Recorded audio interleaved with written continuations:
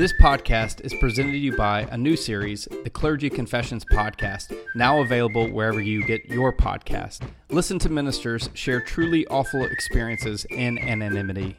In this first season, you will hear stories of a minister fighting for maternity leave deep into her pregnancy, a pastor being fired for discovering an embezzlement scheme by the deacon board, an associate pastor finding his senior pastor and office administrator having an affair on church property, and so much more. Visit clergyconfessions.com. Follow Clergy Confessions on Instagram, Facebook, and whatever Twitter's called now. So let's break some of these down to size. We know that one of the major reasons people are leaving the church is their distrust of the local church around issues of belonging and socio-political perspectives and more.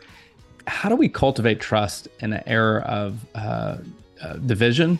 But more importantly, these tremendous generational gaps that I think we're seeing, probably for the first time, and there's always been generational gaps, right? But it feels like this current era of generational gaps is larger than any other generation before us.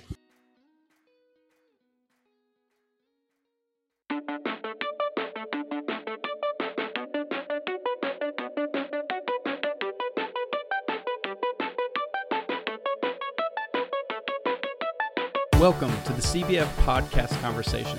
We know that conversations matter, so each week we are grinding through the critical research to bring you the best stories and resources of people doing groundbreaking and innovative work in renewing God's world. I'm Andy Hale, your podcast host. This year we're celebrating our 8th year on the podcast, bringing you better interviews worth your time, attention, and collaboration. These episodes are not intended for you to listen to on an island unto yourself. Get online and share your insights, thoughts, and feedback from the podcast on CBF's Twitter, Facebook, and Instagram pages.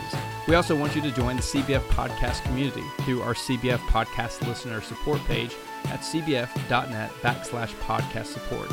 We also want to give a special shout out to some of our listener supporters, including the Honorable Charles Qualls, Caroline Bell, Cindy Foldenlore, Trip Hawthorne, Bill Johnson, Carson Fushi, Ralph Stocks, and that generous anonymous donor that keeps giving in honor of CBF Grump.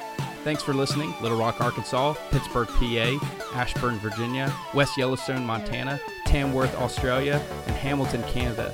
First-time listeners and long-time listeners, we are grateful you are here for the conversation. And before we move on, we need to give a word of gratitude to our annual sponsors, including Zondervan Media Company, Baylor University's Garland School of Social Work, Baptist Seminary of Kentucky, A Model Ministry, and Gardner-Webb University School of Divinity. Finally, and I promise this is it, don't forget to like and share this episode on your favorite social media platform. We need to pause to tell you about one of our annual sponsors, Gardner-Webb University School of Divinity.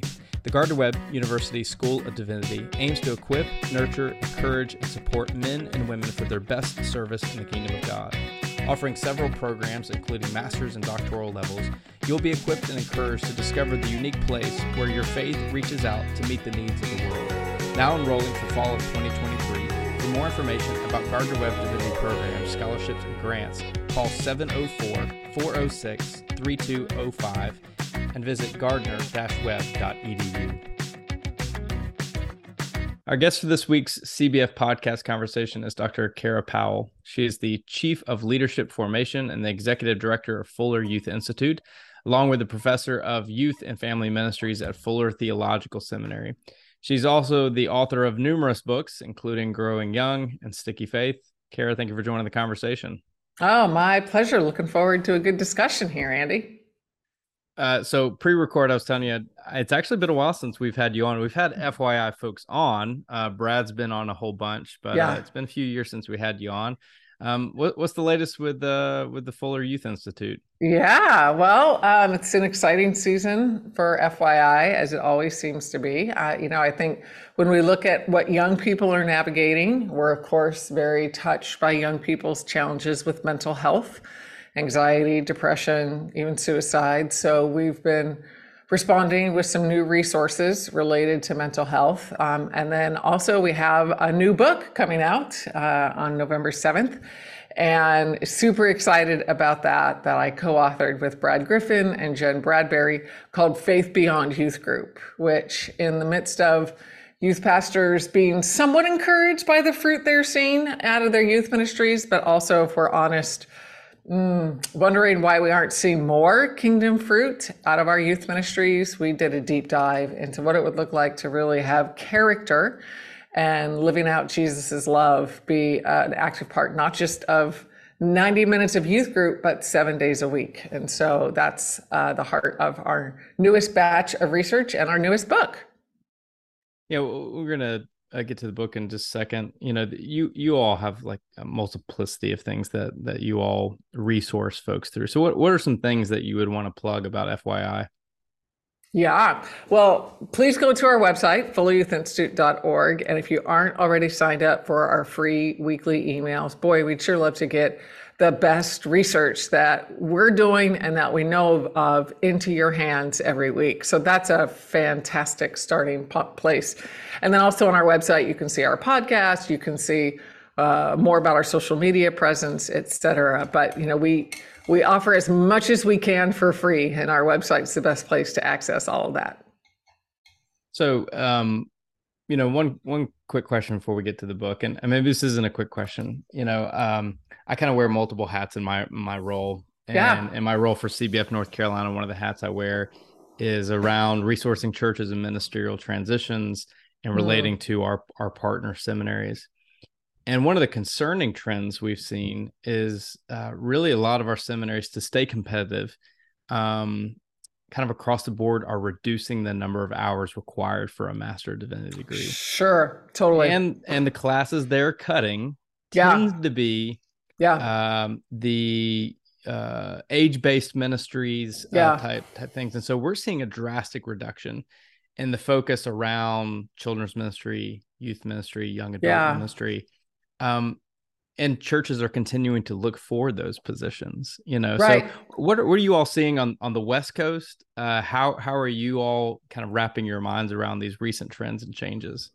Yeah, you're right. On the seminary level, that's what we're seeing. And then also on the college undergrad level, youth ministry majors seem to be shrinking in terms of the number of students.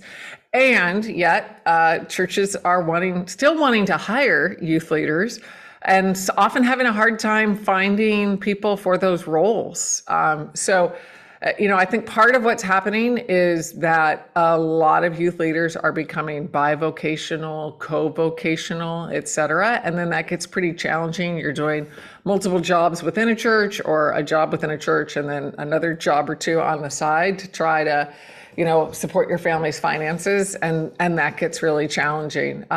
Part of what we're about at the Full Youth Institute is really trying to elevate congregational imagination overall for young people. So certainly the bulk of who we resource are youth leaders. And to your point, we want to help senior leaders understand how young people can be an active part of their church becoming more vibrant. And that really has been one of the themes in our research, Andy, especially in our growing young research, that when congregations emphasize young people, then it helps everybody across the congregation. Like there's more vitality, energy, innovation, passion that comes from those young people that, is kind of like a layer that coats across the entire congregation. And so part of what we would say is, even if there aren't, as many specific classes on youth ministry, how can we help anybody who's preparing for leadership, whether it's undergrad or at the seminary level, to start thinking differently about the next generation. And, one of our invitations is we would love for young people to be ideally one of your top 3 priorities as a church leader, or if you have to, top 5, but either top 3 or top 5 priorities. So that would be our invitation to senior leaders, lead pastors, executive pastors. You said on a couple of things we'll come back to as we kind of, crack open this book and examine a bit. Obviously, let's start right there. You got a new book, Faith Beyond Youth Group. This book explores ways to form character and cultivate lifelong disciples. You wrote, "We know you want a faith that demonstrates not only that Christianity is good, but also that it is good." Why is this resource needed for our current context? Yeah.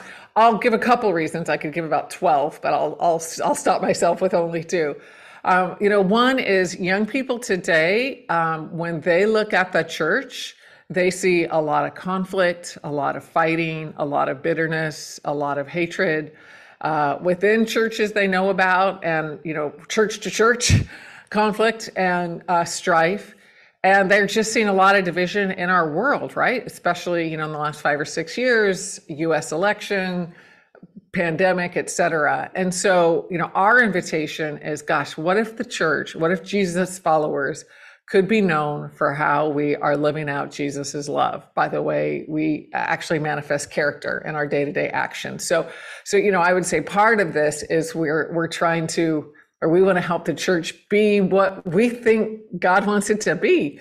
And it was designed to be. If you look at the commands in Scripture, if you look at the imperatives, Old and New Testament, there's so much that's rich there about how we are to be kind and merciful and show justice, et cetera. So how do we have a church that's like that we think will be a whole lot more magnetic for young people?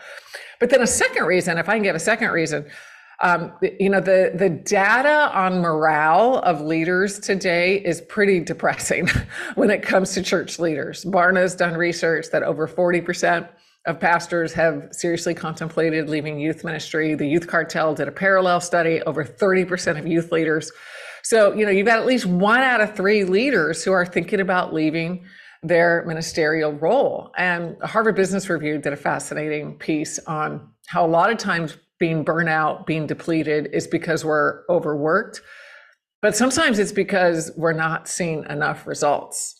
And so in addition to helping the church be all the church can be, we also want to help youth leaders use their time well, use their energy well, know what to invest in within the youth group context to create a faith that lasts beyond those 90 minutes. So those are just a couple reasons, Andy, we felt the research was so important. Character is obviously central to this book. So define for us what you mean by character. Yeah, great. Which note to listeners, there's an entire chapter dedicated to answering this question. So. And I won't just read that chapter aloud. We won't do that. Well, it was interesting is the funding that was behind this research came from the John Templeton Foundation, which has done quite a bit of work on character and virtue development. And part of their vision was, gosh, can we help this work that's been done in character in all sorts of settings make more of a difference in Christian churches? So that was a big part of their vision. And so we started by testing with youth leaders, what do you think about character? What do you think about virtue? And honestly, neither word resonated very positively with youth leaders. Youth leaders tended to think of character and virtue as like what their grandma cared about, or, an elementary school curriculum that was overly behavioral, or, maybe parents' desires, if I can be super direct here for a moment, maybe a parent's desire that their kid would get through youth group and be, a nice virgin by the time they graduated from high school. And, that's a parent's definition of character. And all that, I'm not interested in any of those definitions of character, but if we can redefine character to be more about Jesus and more about love, then yeah, I'll double click on that all day. And so to answer your question, with that preface, the way we define character is living out Jesus's every day by loving God and our neighbors. Living out Jesus's goodness every day by loving God and our neighbors. So it's very centered on Jesus and the goodness of Jesus. And it's very tangible in the way we show our love to our Lord as well as any and every neighbor. So that's our definition of character. We're kind of reclaiming character is our hope. We're going to break that down a little bit more. So, you argue in the book that there are gaps in character development of teenagers. What do you mean by that? And why do you think that is? Yeah, well, I think I'll start with the why. I think a lot of the reason that young people are not really moving forward in character development is because they're often not seeing it modeled in adults around them, and including in the church. My daughter, one of my daughters had an experience a couple weeks ago that literally within a half an hour, she heard about 2 church leaders at different churches, both of whom she knew, who had moral failures, like in the same half hour. And she was understandably a little shaken by that. Like, if I can't count on these pastors to be people of integrity, then what does that mean for who we are as Jesus followers? So we had to process that. She and I had to process, yes, we're all sinners. We're all in process of being redeemed and reconciled to God. We all make mistakes. And so, I not only are we talked a few minutes ago about how young people are seeing churches so toxic, I think young people are also seeing churches hypocritical. They're not having the examples. And so, how do we make sure that as adults, we're first of all aligned with Jesus's goodness by the way we love God and our neighbor every day, so that we're that model for young people. And then also part of what we think when it comes to character is we're not modeling it, we're not teaching it very well. And so we actually have in the book, the book really revolves around a 5-point compass that we've created for Faith Beyond Youth Group. And one of those points is teaching for transformation. And we try to break down some of the well-intentioned mistakes we've been making when it comes to young people and really help us all teach more for actual change. Again, not just in youth group, but for life outside of youth group. Youth group isn't for youth group. Youth group is for after youth group, really. And so, how can we get on that trajectory? We can't go any further without telling about one of our annual sponsors, Baptist Seminary of Kentucky. How does your congregation handle ministry staff leadership for areas such as youth and children's ministry? More and more churches are cultivating these leaders from within their congregations. Going away to seminary is not an option for these persons, yet many desire some level of theological education to better prepare them for their ministry role. In response to this trend, Baptist Seminary of Kentucky has launched the Homegrown Initiative. The Homegrown Initiative offers ministry leaders options for training and growth that fits into their busy schedules. If you or someone else at your church is serving as a homegrown minister and is looking to be better equipped as a minister, visit bsk.edu to learn more about new creative options for growth. bsk.edu. That's bsk.edu. You wrote, character is never about behaviorism or an attempt to earn God's love or our place of belonging in a specific community. Instead, living out a Christ-like character is our response to being holy and complexly loved by God. Take us a little deeper here. Just you reading that, I found myself getting emotional, Andy, because this is the good news of what it means to be a Jesus follower. Is of any religion, Christianity is the only one that I know of where it's not about our works, it's not about our behavior, it's not about our actions. It's fundamentally about what Jesus did for us. And so in the midst of a culture and a world that emphasizes works mentality and achievement and appearance and so many things, that aren't core to who we are in some ways, Christianity stands in stark contrast and says it's not about your works, it's about Jesus's work. So, we just have to start there. Grace, grace, grace, grace, grace. And here's what I think is so beautiful about grace is we don't stay kind of being with the sense of being saved by grace in a way that doesn't change our behavior. It's what Dietrich Bonhoeffer described as cheap grace.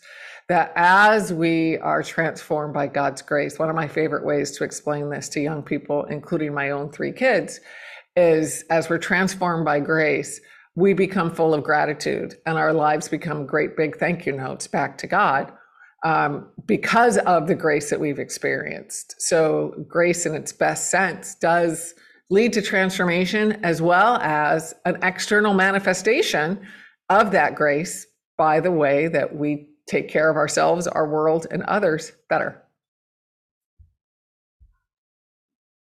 Studies continue to show that this generation of teenagers and emerging young adults are dealing with higher levels of anxiety. You were talking about this earlier than the generations before them.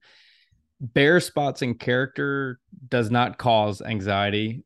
But what are the correlations between the character gaps you notated and the high levels of anxiety among this age group? I'm so glad that you asked that question. And I think what I'd love to do, Andy, is actually talk about the first point in the 5-point compass of Faith Beyond Youth Group, which is my first answer to your question.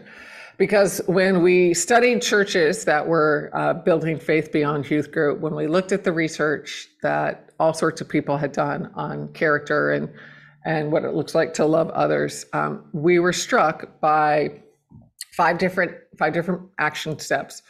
The first one, and I'll present them in the most common chronological order, not the only chronological order, but the most common chronological order, is that a church, a community earns trust.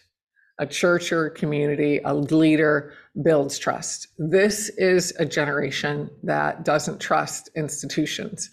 Part of the anxiety they feel, the fear that they feel is because they don't feel like so much of what we've been able to count on in the past is trustworthy, including the church. I mean, like the church and politicians are kind of neck and neck at the bottom for being trustworthy with this next generation. And so, what we want to invite leaders to do, like as a starting point, is to build trust.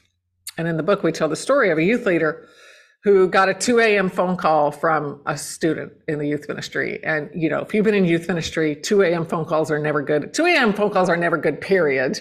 And sure enough, this one wasn't good. And it was a young person, we'll call him Marcus, who called the youth leader to say, hey, I just slept with my girlfriend, who was also part of the youth ministry.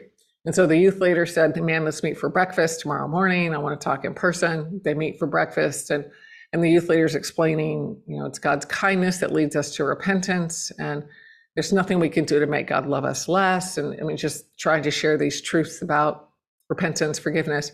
And after a few minutes, the kid, who again, we'll call Marcus, the kid stopped him and said, thanks for saying all that. Actually, you don't need to say anymore. I didn't actually sleep with my girlfriend last night. I wanted to see how you would respond to me if I had. And to me, that's just a fascinating example of what young people feel like. Can they trust us to be there when they've made a mistake, when they've blown it, when they're having a hard day? And if they don't feel like they have that community, then no wonder they feel more anxious, alone, depressed, etc. So Stephen Covey has a phrase, we can move at the speed of trust. And I think that's true, period. Like, I think that's true in a ministry partnership. I think that's true in a marriage. I think that's true parent-child. And I think that's true in church leadership. We can move at the speed of trust. And so, that's one of the first ways that we can help this anxious generation is to build trust, to listen, to empathize to them, because those are the kind of steps that do build that trust. We all know the trends around church participation, especially post-high school. Pew studies have found that 9.2% of adults are leaving the church each decade. At face value, these trends are, simultaneously bewildering and frightening. Yeah. Tell us about the research behind a Faith Beyond youth group before we actually get into some of the practical nuts and bolts of it. Yeah, absolutely. So like most good research does, we started with the literature review, where we reviewed all the academic work that we could find on character, on faith development, on discipleship, etc. And then we paired that with interviews, focus groups, and site visits. Interviews and focus groups with young people and with churches, and then site visits at churches. And, what's interesting, Andy, is a lot of times at the Full Youth Institute, we pursue an exemplar methodology where we're looking at, those who have a great track record. And that was true with some of these churches, but we on purpose made a slightly different characterization. We were looking for noteworthy churches when it comes to Faith Beyond Youth Group.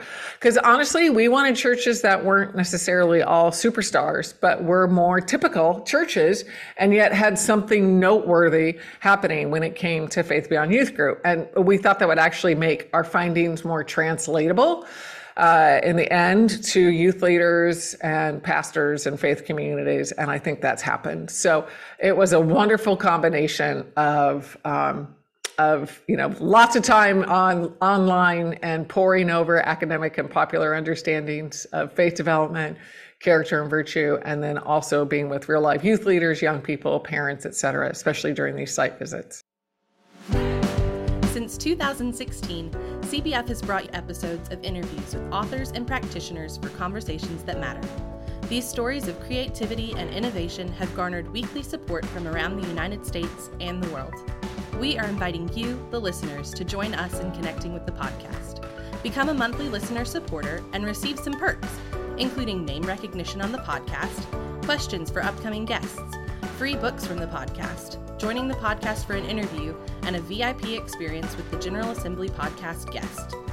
There are 5 levels of listener support, starting at $5 per month. For less than the cost of a pumpkin spice latte, you will be featured by name on the weekly podcast episode. For more information and to join the community of listener supporters, visit cbf.net/podcast support.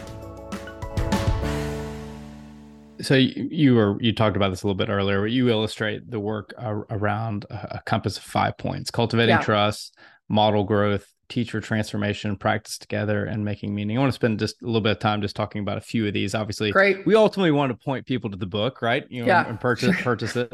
So let's break some of these down to size. We know that one of the major reasons people are leaving the church is their distrust of the local church around issues of belonging and socio-political perspectives and more. How do we cultivate trust in an era of division, but more importantly, these tremendous generational gaps that I think we're seeing, probably for the first time? And there's always been generational gaps, right? But it feels like this current era of generational gaps is larger than any other generation before us. Yeah. And I got to admit, I don't have data to affirm what you're saying, that the generation gaps are getting larger or more severe. But anecdotally, it sure does seem like that. I was reflecting recently with some 20-somethings about how quickly slang is changing these days.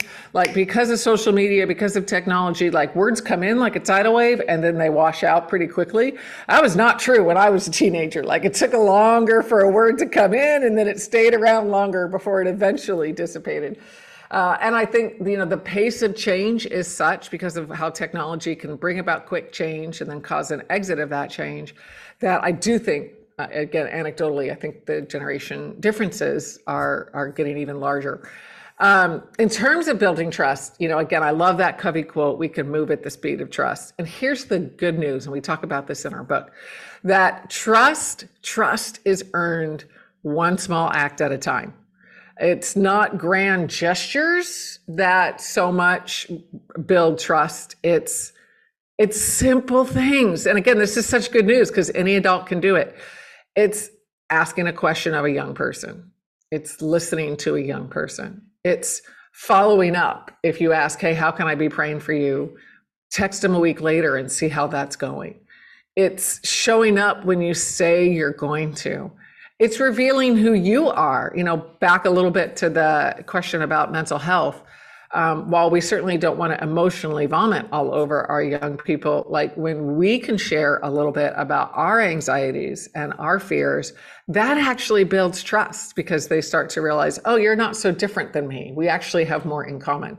So this is, fantastic news for any church, that it's a lot of everyday actions of listening, loving, and empathizing that build trust with this generation. And let me just say, we are so quick to judge this generation, and most descriptors we have for millennials and now Gen Z or Gen Alpha, they're mostly negative.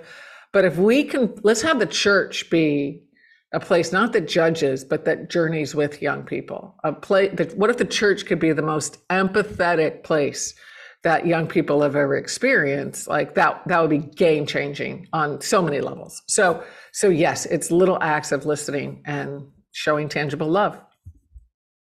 And talk about modeling, you wrote, "They're watching, and our actions either build or break down trust. When we live consistently, we let them know that they can trust us with parts of themselves they might be hesitant to bring to church, including their doubts, their questions, mistakes, and hurts." Yeah. As I was alluding to before, I hear these generational questions all the time when I visit our churches, mainly our churches that tend to be kind of one generation boomers. And quite literally every other generation is missing in these assumptions that come there. And so it makes building these relationships difficult. So what does that kind of modeling relationships look like in church? And I'm especially thinking about for churches that no longer have a traditional youth group model due to a lack of critical mass or leadership. Yeah. Great question. I have a lot of thoughts. And this is where you already mentioned step one, or point one in the compass is building trust, and point two is modeling growth. And these two really go hand in hand.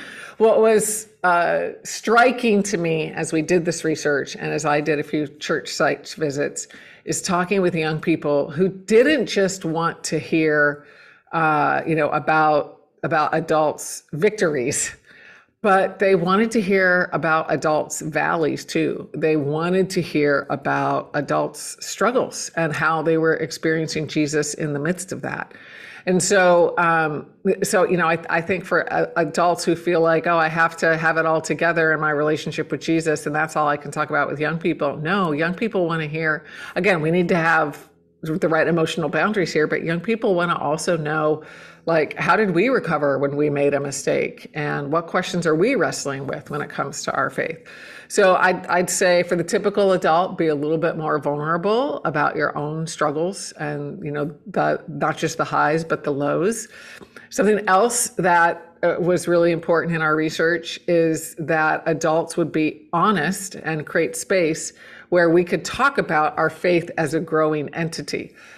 So a couple questions that we love to suggest to leaders or any adult to use with a young person is, what do you now believe? You ask the young person, what do you now believe that you think I no longer believe? And what do you no longer believe that you think I still do believe? So that we can just have honest conversations about how our faith is changing. And this is where we live in this weird space, Andy, where we want our faith to grow. And we want young people's faith to grow, but we get anxious when faith changes. And that just doesn't make sense, right? Like that, those changes, that ongoing processing, it's far better to let young people talk about that and for us to be totally overt that your faith is going to end up in a different space than mine, and my faith is going to end up a little different than yours. And our faith is big enough to hold all of that because Jesus is the ultimate tentpole in our faith. So those are just a couple things, being more honest about how, my faith might be different than yours, or what I'm learning and what you're learning. And then also just sharing more of our challenges.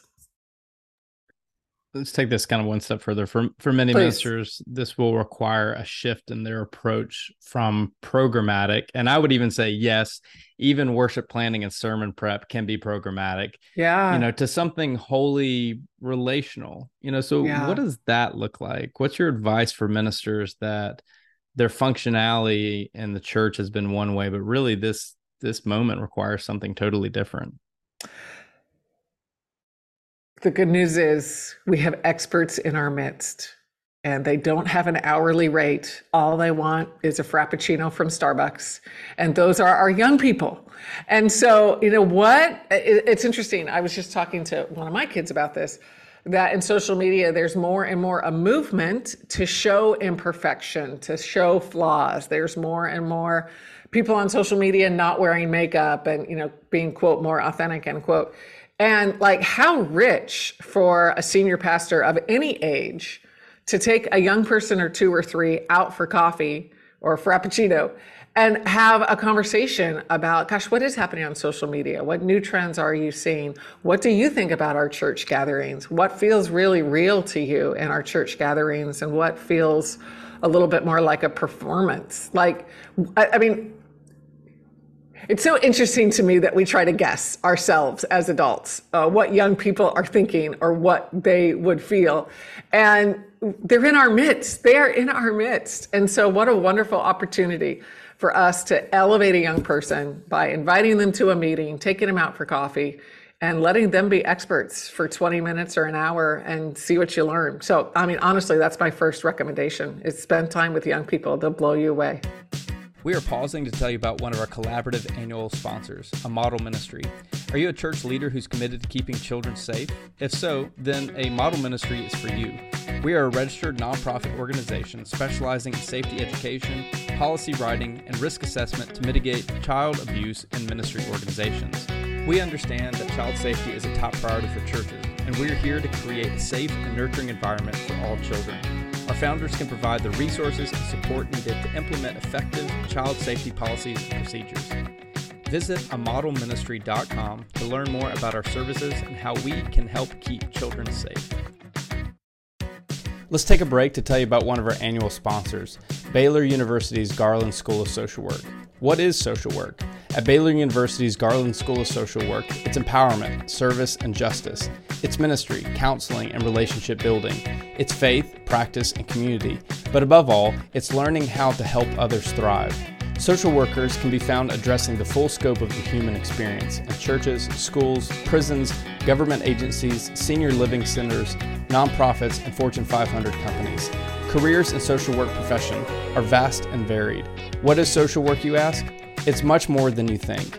Visit gsswstories.baylor.edu to explore more. There is a real tension in our churches right now over socio-political issues. Yeah. This tends to be generational, with older generations sometimes having a limited view to the validity of the values in correspondence to the identity of young Christ followers. Now, I was recently writing an article for our magazine talking about the longer you continue to invalidate these perspectives of young adults, the more you are going to continue to not create space for them in our churches. Sure. Climate change, sexuality and gender issues, political tension, issues of race and immigration, among many things that emerging young adults care about. For many of our churches, this element is missing or feels detached from our weekly spiritual formation. And you all in the book talk about how we teach impacts people's ability to learn. So how do we cultivate, as you all are talking about in this book, this culture of teaching transformation when it feels like there is this this tension that exists there between what generations value and what they see as part of spiritual formation, if that makes any sense? For sure. What a shame if the church is the one place where young people don't hear about the issues they care about most. Like, what kind of message is that sending to young people when we're silent on what data shows they care about? Like you've just rattled off some: climate care, sex trafficking, immigrant reform, et cetera. But it doesn't mean we have to be monolithic. It doesn't mean we have to be unanimous in one position, because we aren't. No church is. And I'll tell you, one church that was one of the site visits, it was interesting, to pay attention when we met with young people, volunteers, the youth pastor, parents, and then the senior pastor. And when all five of those entities would all share the same stories, that revealed something that was particularly positive and impactful. And with one church, when we met with all five of those entities, they all told the same story. And it was actually around the 2020 election, where the elder board had an idea, and they came to the senior pastor with this idea. Hey, one of us is an ardent Joe Biden supporter, and another one of us is an ardent Donald Trump supporter. What if we had a dialogue on Zoom about why we have those positions and how our faith is part of our politics? And the senior pastor was candid. At first, he's like, no way are we doing that. I want no part of that. But I don't know if it was the Holy Spirit or others or both, but he eventually became open to it. And so, this church, that they were in a region that was still Zoom, still locked down. So, after several months, 6, 7, 8 months of meeting on Zoom, they then do this Zoom webinar. And again, every person that we talked to, every grouping we talked to, mentioned it as something they were really proud of at their church, that they could have that kind of discussion, even and not agree, but at least be able to talk about the issues. Now, I've shared that with a couple live groups in the last week, and groups of leaders, and I'll say, how many of you would just say there's no way my church could have a discussion like that prior to, let's just make it the 2024 election? And about a third of the room's hands go up. So for some churches, like, doing something like that is too big of a stretch. But then my question for you is, okay, what is the right amount of stretch where you're tackling issues and you're bringing in a few different perspectives so that we can wrestle a little bit more? Because, young people are seeing all sorts of viewpoints online. And then when church isn't discussing, or church feels like a monolith, then no wonder it feels hollow and superficial.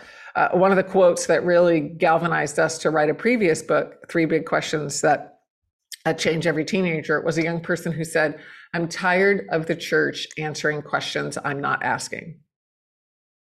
So, man, I'm tired of a church that's answering questions that young people aren't asking also. And so how can we, and again, spend time with young people. They'll tell you the questions that they're asking, and then decide, okay, how can our church talk about them? How can we present a few different viewpoints, or at least give space for a couple different perspectives to be raised and show connections to faith? So that's one of our ideas in our Teach for Transformation point of the compass.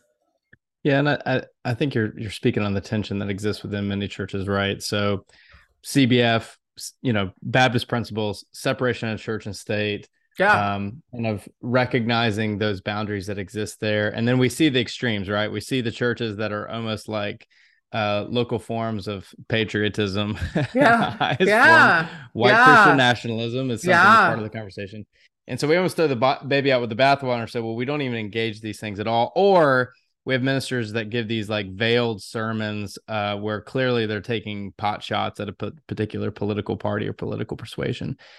And it's like we're missing the opportunity that's there. Yeah. And my doctoral background is around more kind of organizational psychology. And I think what tends to happen is we think that if we avoid it, somehow it's going to fix itself. Right. And in avoiding it, we aren't creating that space for people to be accountable for the things that they're posting online and believing, and actually having people they love and trust maybe push back on them and have some healthy dialogue in the first place. So what, it's that kind of that like sweet spot in between, thread the needle, that I think for many pastors probably listening to this, especially if they're maybe the only pastor there, that's a difficult needle to thread. And so maybe it's better just to avoid it altogether, which I'm affirming both of those perspectives, right? Mm-hmm. Let's just avoid it because that's difficult.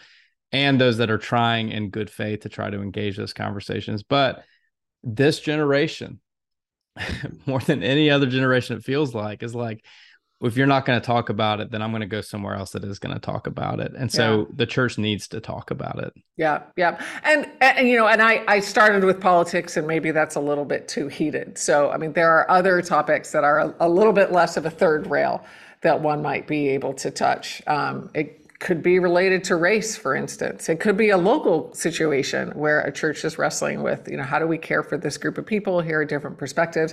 It could be a little bit more abstract. I mean, I mentioned Biden and Trump, so that all of a sudden became personal, as in connected with persons. Yeah. But I mean, I know committed Jesus followers who their faith leads them to be Democrats, and I know committed Jesus followers who their faith leads them to be Republicans, and for very, very good reasons. Maybe can we talk about that even without getting connected to various candidates? Just what about our faith? What about scripture would lead us to one or would lead us to the other? So, and again, I just went back to politics again. So that might be too heated, but yeah, I mean, you rattled off a number of questions, and if it's too hard to have the conversation, at least invite young people into the conversation about if we can have the conversation.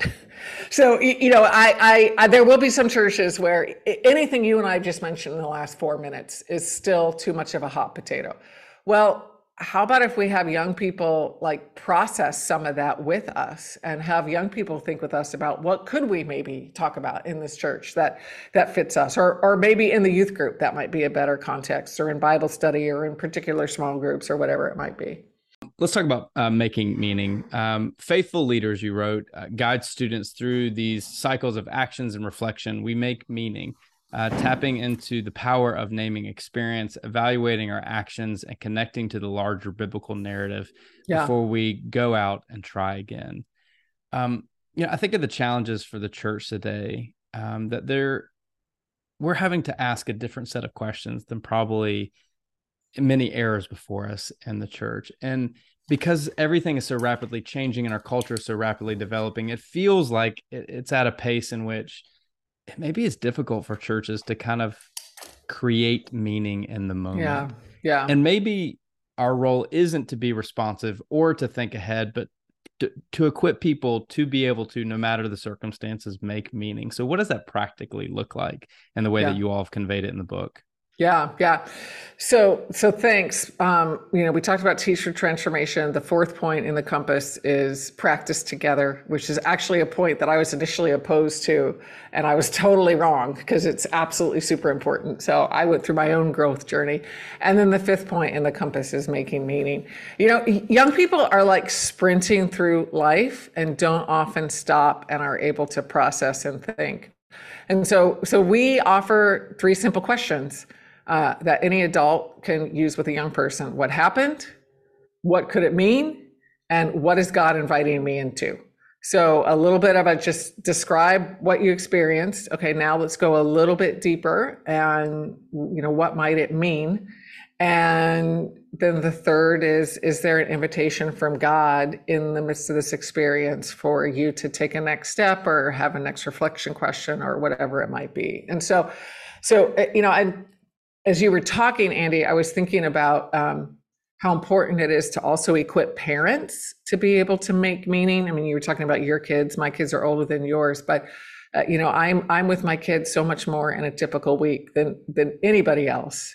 And so how am I as a parent getting some of these skills? And so it's been interesting. While Faith Beyond Youth Group is a book really geared for youth group, one of the surprises as people have been pre-reading it is actually this is really important for families too. We need to equip families with these skills too. So it's got dual purpose there. The last question is, like most of your books, it's not just here are all the ideas, now do something with it. It's very practical. It's very resourceful. Walk us through why you all design it that way and what you hope the readers will get out of that practicality. So our experience has been, it's easier to figure out what needs to change than to know how to bring about change in a church or really any ecosystem. And so we actually give an entire last chapter on Faith Beyond Youth Group where a leader can do a real quick assessment on how they're doing with each of the points of the 5 compasses, and then think about what might be some initial steps, who can help me. And so we've actually designed the last chapter to be a plan, a plan setting document, because I'm tired of books I just read and don't think about again. We want this to be a book that almost becomes like a manual and makes a difference in the next year or years of a youth ministry. And so that last chapter especially is a guided process to know your next key action steps. Our guest is the great Kara Powell. The book is Faith Beyond Youth Group. Check out her work at fulleryouthinstitute.org. Kara, it's always a joy speaking with you. Thank you for your good work in developing a faith beyond youth group, a faith that lasts for a teenager's entire life. My pleasure. Great to be with you and honored to be part of what God's doing in your church family also. We are grateful for a chance to pause to tell you about one of our annual sponsors, Zondervan Media Group. Explore the depth and beauty of Scripture with the NRSV Updated Edition.